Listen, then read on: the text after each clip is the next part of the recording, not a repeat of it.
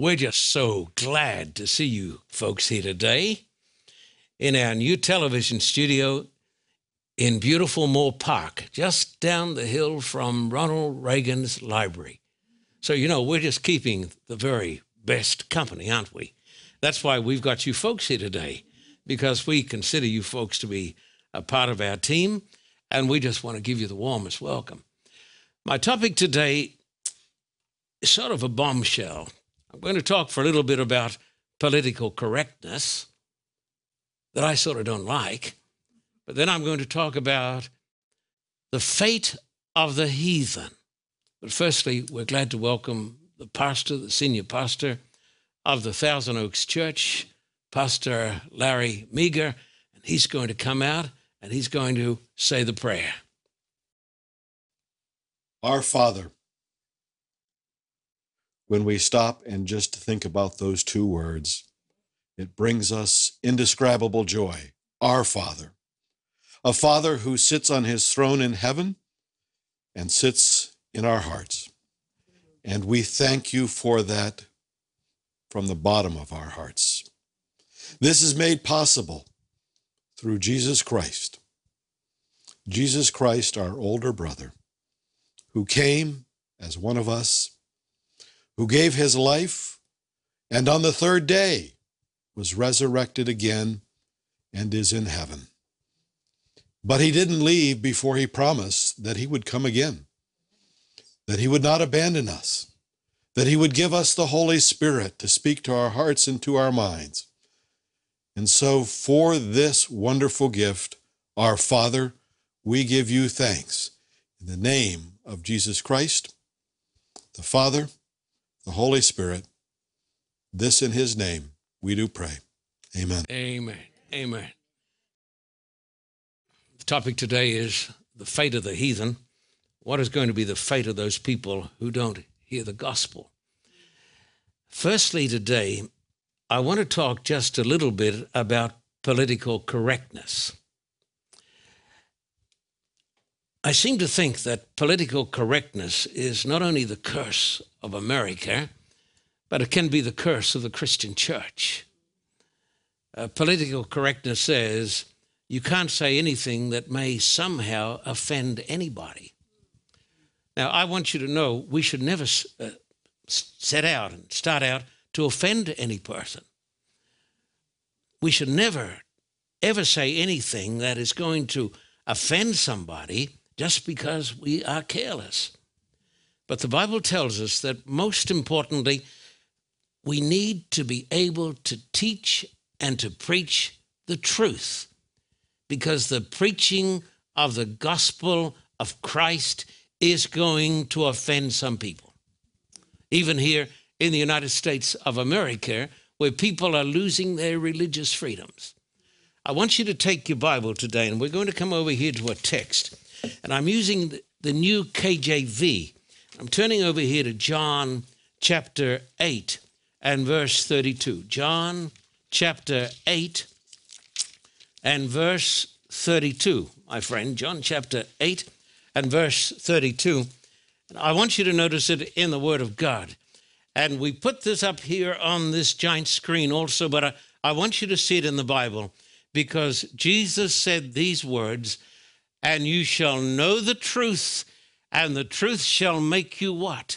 Free. Truth shall make you free. We need freedom. Here in America, we believe that freedom is a very precious word. I believe today we're in danger of our freedoms being taken from us. Even Dr. Billy Graham, that patron saint of the Christian church in America, said Christians in North America are going to be persecuted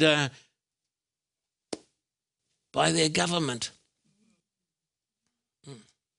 And so the teaching of truth is tremendously important. And today we need to take a stand and say that whatever it costs, we are going to be preachers of the truth of God. So help us God. Now, today's topic is The gospel and the fate of the heathen. What happens to people who don't hear the gospel? The first truth I want to talk about today is this. Number one, here it is.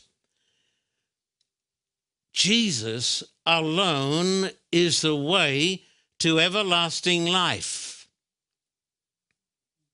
That's politically incorrect because it's going to offend a lot of people.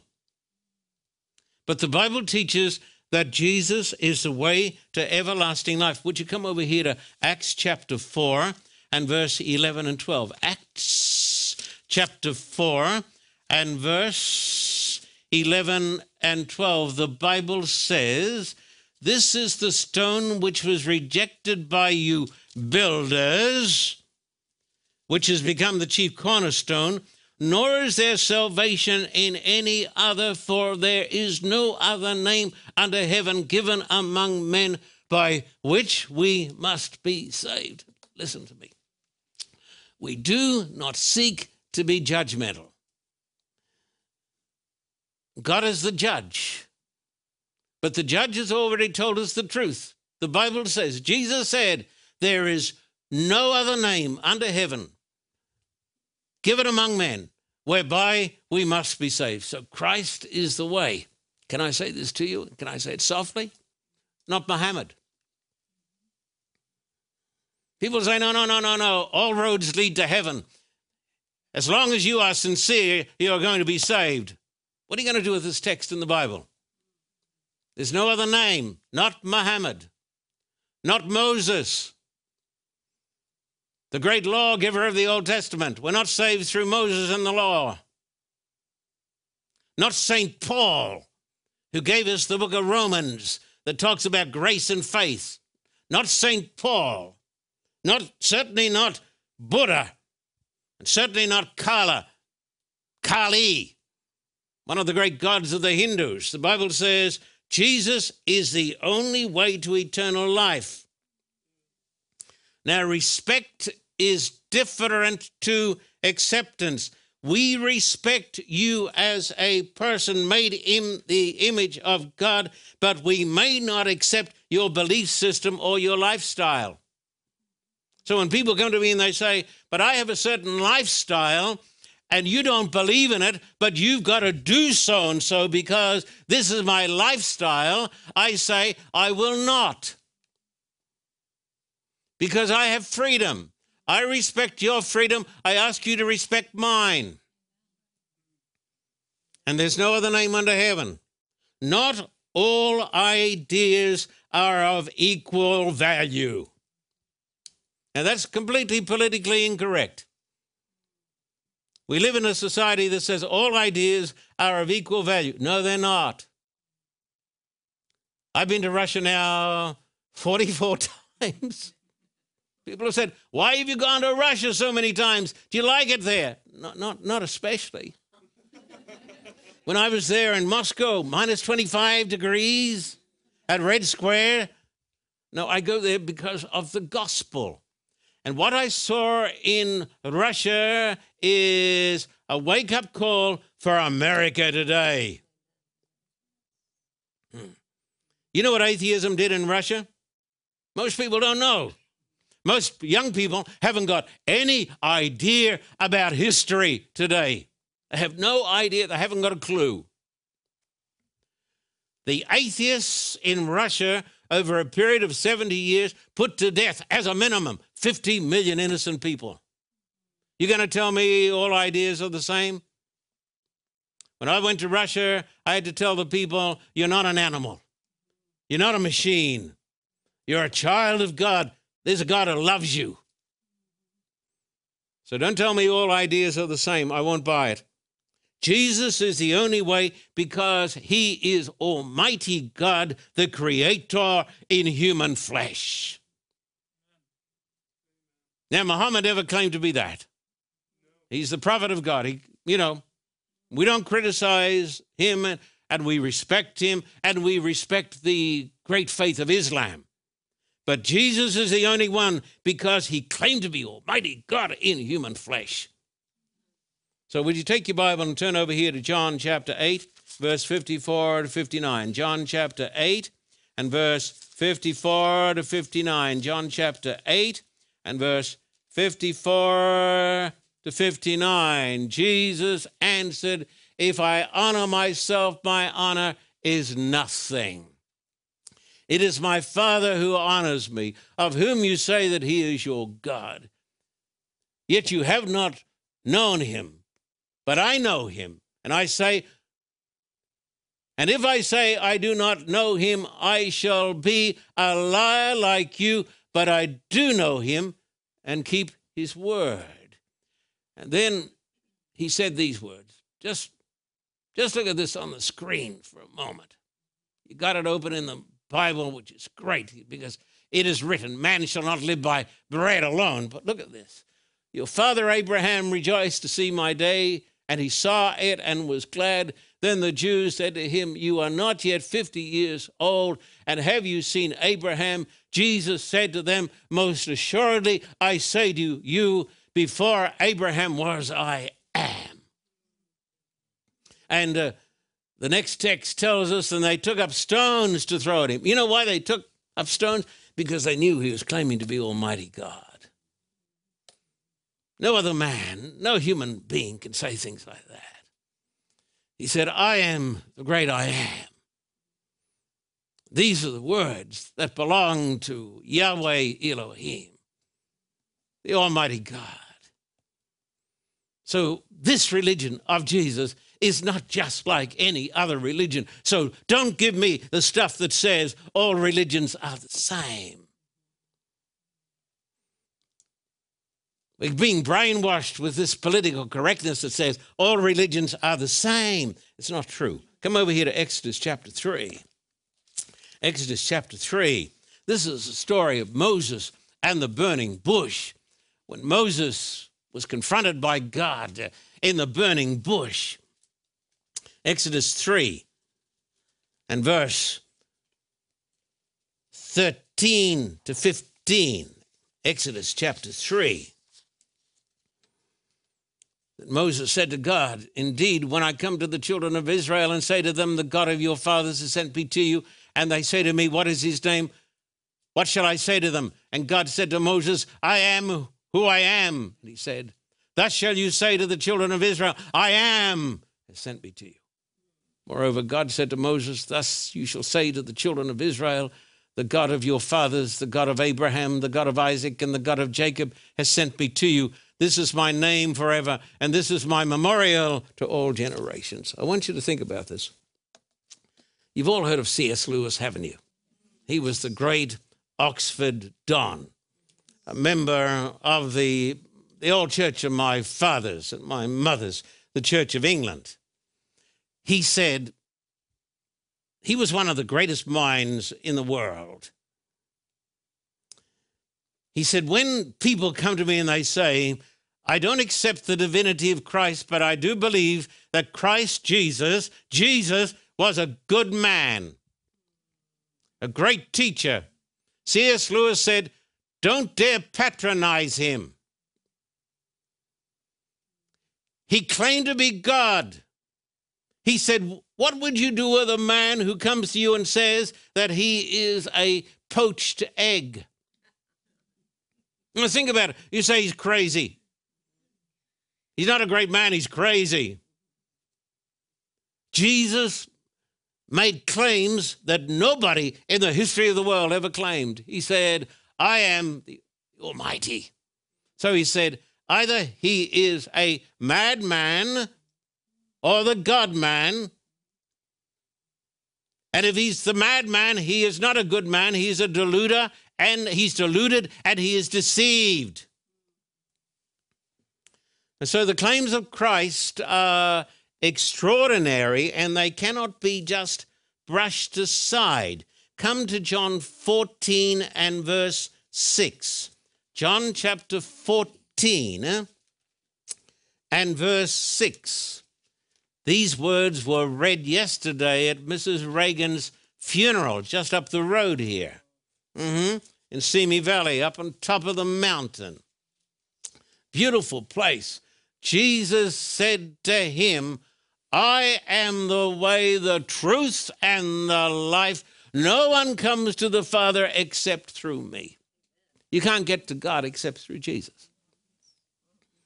So, I don't want to sound judgmental. I don't want to sound narrow-minded, but I want to say Jesus is the way.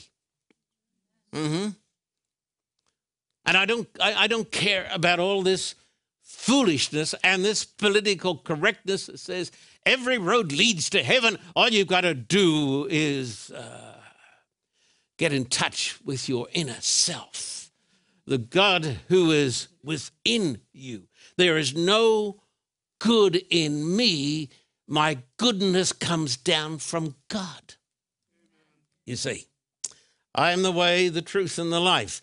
Jesus is the Christ of God. It's the next great truth. Jesus is the Christ of God and paid for our sins when he died our death on the cross. But you say, well, of course, I believe our Muslim friends believe this. No.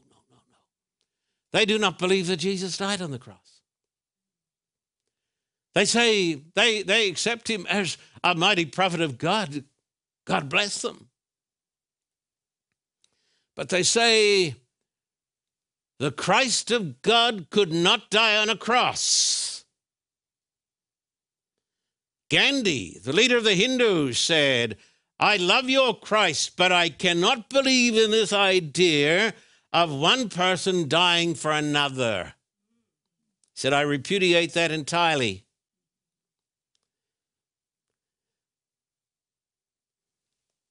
The most controversial truth is that God in Christ came down from glory and on the cross died for our sins. Would you come over here to John chapter 3, verse 14 and onwards? John chapter 3 and verse 14 and onwards in the Word of God. Jesus said, as Moses lifted up the serpent in the wilderness, even so must the Son of Man be lifted up, that whoever believes in him should not perish but have eternal life. For God so loved the world that he gave his only begotten Son, that whoever believes in him should not perish but have everlasting life. Last night I was reading a little bit about Shackleton.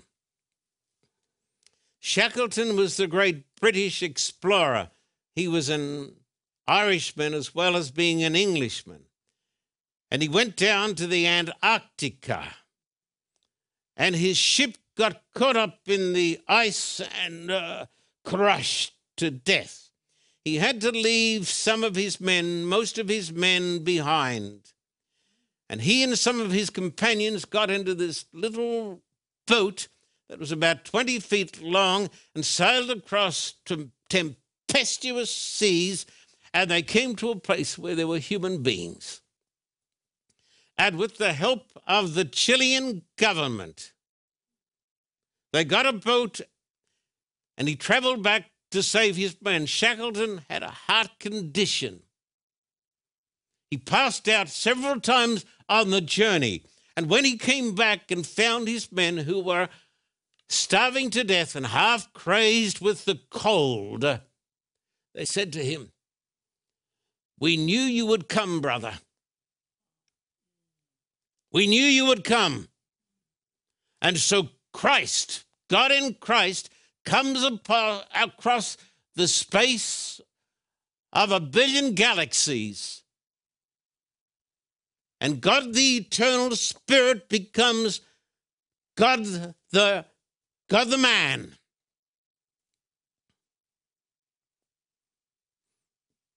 This is the most controversial truth in the world today. The most politically incorrect truth, that God becomes a man and he is the only way to salvation.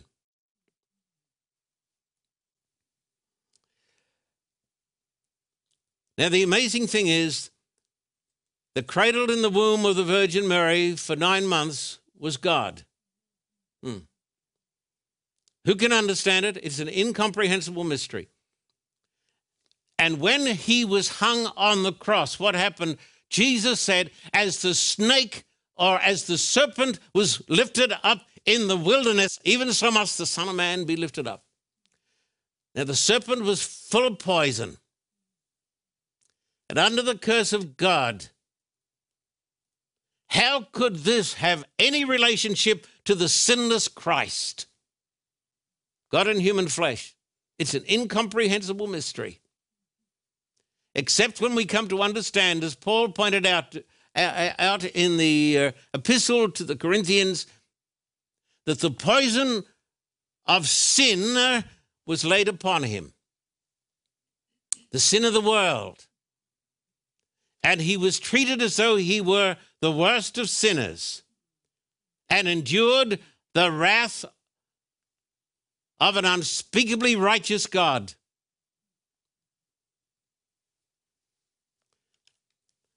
No other religion believes this. The message of the gospel is God loves you because God sees you and he loves you, whoever you are. And salvation is found in no one else. And now I come to the most politically incorrect statement I've ever made. And I've taken a talk like this before, and this talk, you will be amazed. You may not be amazed, but I will tell you, this is the talk that gets people more upset than any other talk I've ever given. And I will get phone calls, and I will get letters, and I'm talking from believers, and they will say, this was the worst thing I've ever heard. Because we do not believe it. We believe that people are going to be saved by their righteous deeds, and they're going to be saved because they're in ignorance. And because they are in ignorance, they will be saved. But what I'm saying is that is not true. People without Christ are lost. I just want you to think about this for a moment. You may find it totally unacceptable. You may say, I can accept so many other things, but I cannot accept the idea that people without Christ are lost. Who do we think we are? But it is the teaching of the Bible. Would you come over here to Ephesians chapter 2, verses 1 and 2? And as you know, we live today in an intellectually and spiritually barren race. People no longer read Holy Scripture. Would you come over here to Ephesians chapter 2 and verses 1 and 2? And remember, not all opinions are the same. The most important opinion is the opinion of Scripture. Ephesians 2, verse 1 and 2. And you he made alive, who were dead in trespasses and sins. The Bible says without Christ we are as dead as can be. In which you once walked according to the course of this world, according to the prince of the power of the air, the spirit who now is at work in the sons of disobedience. The Bible says that before I come to Christ, I am dead. It doesn't say I am saved. And you he made alive who were dead in trespasses and sins, in which you once walked. So a person without Christ is dead. And that is why we preach the gospel. Because the preaching of the gospel is a resurrection for the dead. Would you come over here to Ephesians chapter 2 and verse 12? This is perhaps the most politically incorrect text in the Bible. He says that at that time you were without Christ, being aliens from the commonwealth of Israel and strangers from the covenants of promise. Oh dear. Having no hope and without God in the world. I don't know what you think about this, but the Bible says, at that time you were without Christ, being aliens from the commonwealth of Israel, the people of God, and strangers from the covenants of promise, having no hope, no hope, and without God in the world. One of my colleagues came to me and he said, You say these things because you are an evangelist. He said, you say these things because of what you are. I said, no, I am what I am because of these truths. It's the other way round. I do this work because I believe that Christ is the way, the truth, and the life. And people are lost without Christ. I've spoken to millions and millions of lost souls. And I've seen vast numbers find salvation. Let me mention some commonly believed myths. Number one, people are saved if they don't know better. If they're ignorant, well, keep them in ignorance then, because then they're saved. Don't tell them. People are saved if they are in darkness. If that is true, keep them in darkness. People are saved until they actually reject. Well, don't give them the opportunity of rejecting. Sounds how some churches operate. People are born saved is one of the greatest heresies. Totally unbiblical. People are saved by their good works. I don't believe any of this. Come over here to Romans chapter 2 and verse 12. Romans chapter 2.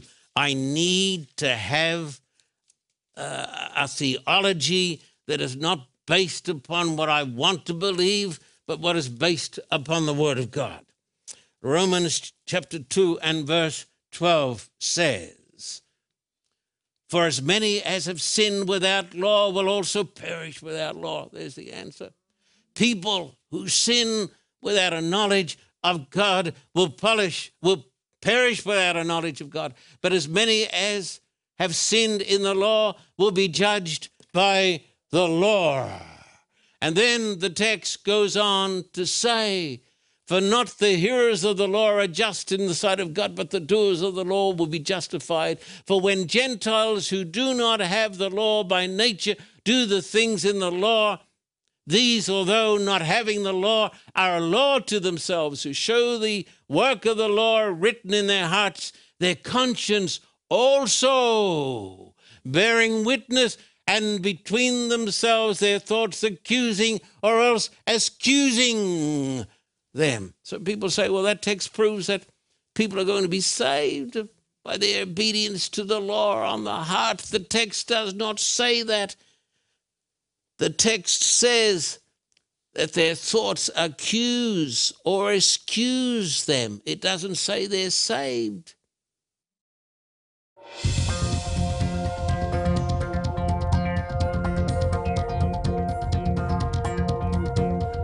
For a copy of today's program, please contact us at P.O. Box 1900, Thousand Oaks, California, 91358. Or in Australia, contact us at P.O. Box 861, Terrigal, New South Wales, 2260. This program is made possible through the generous support of viewers like you.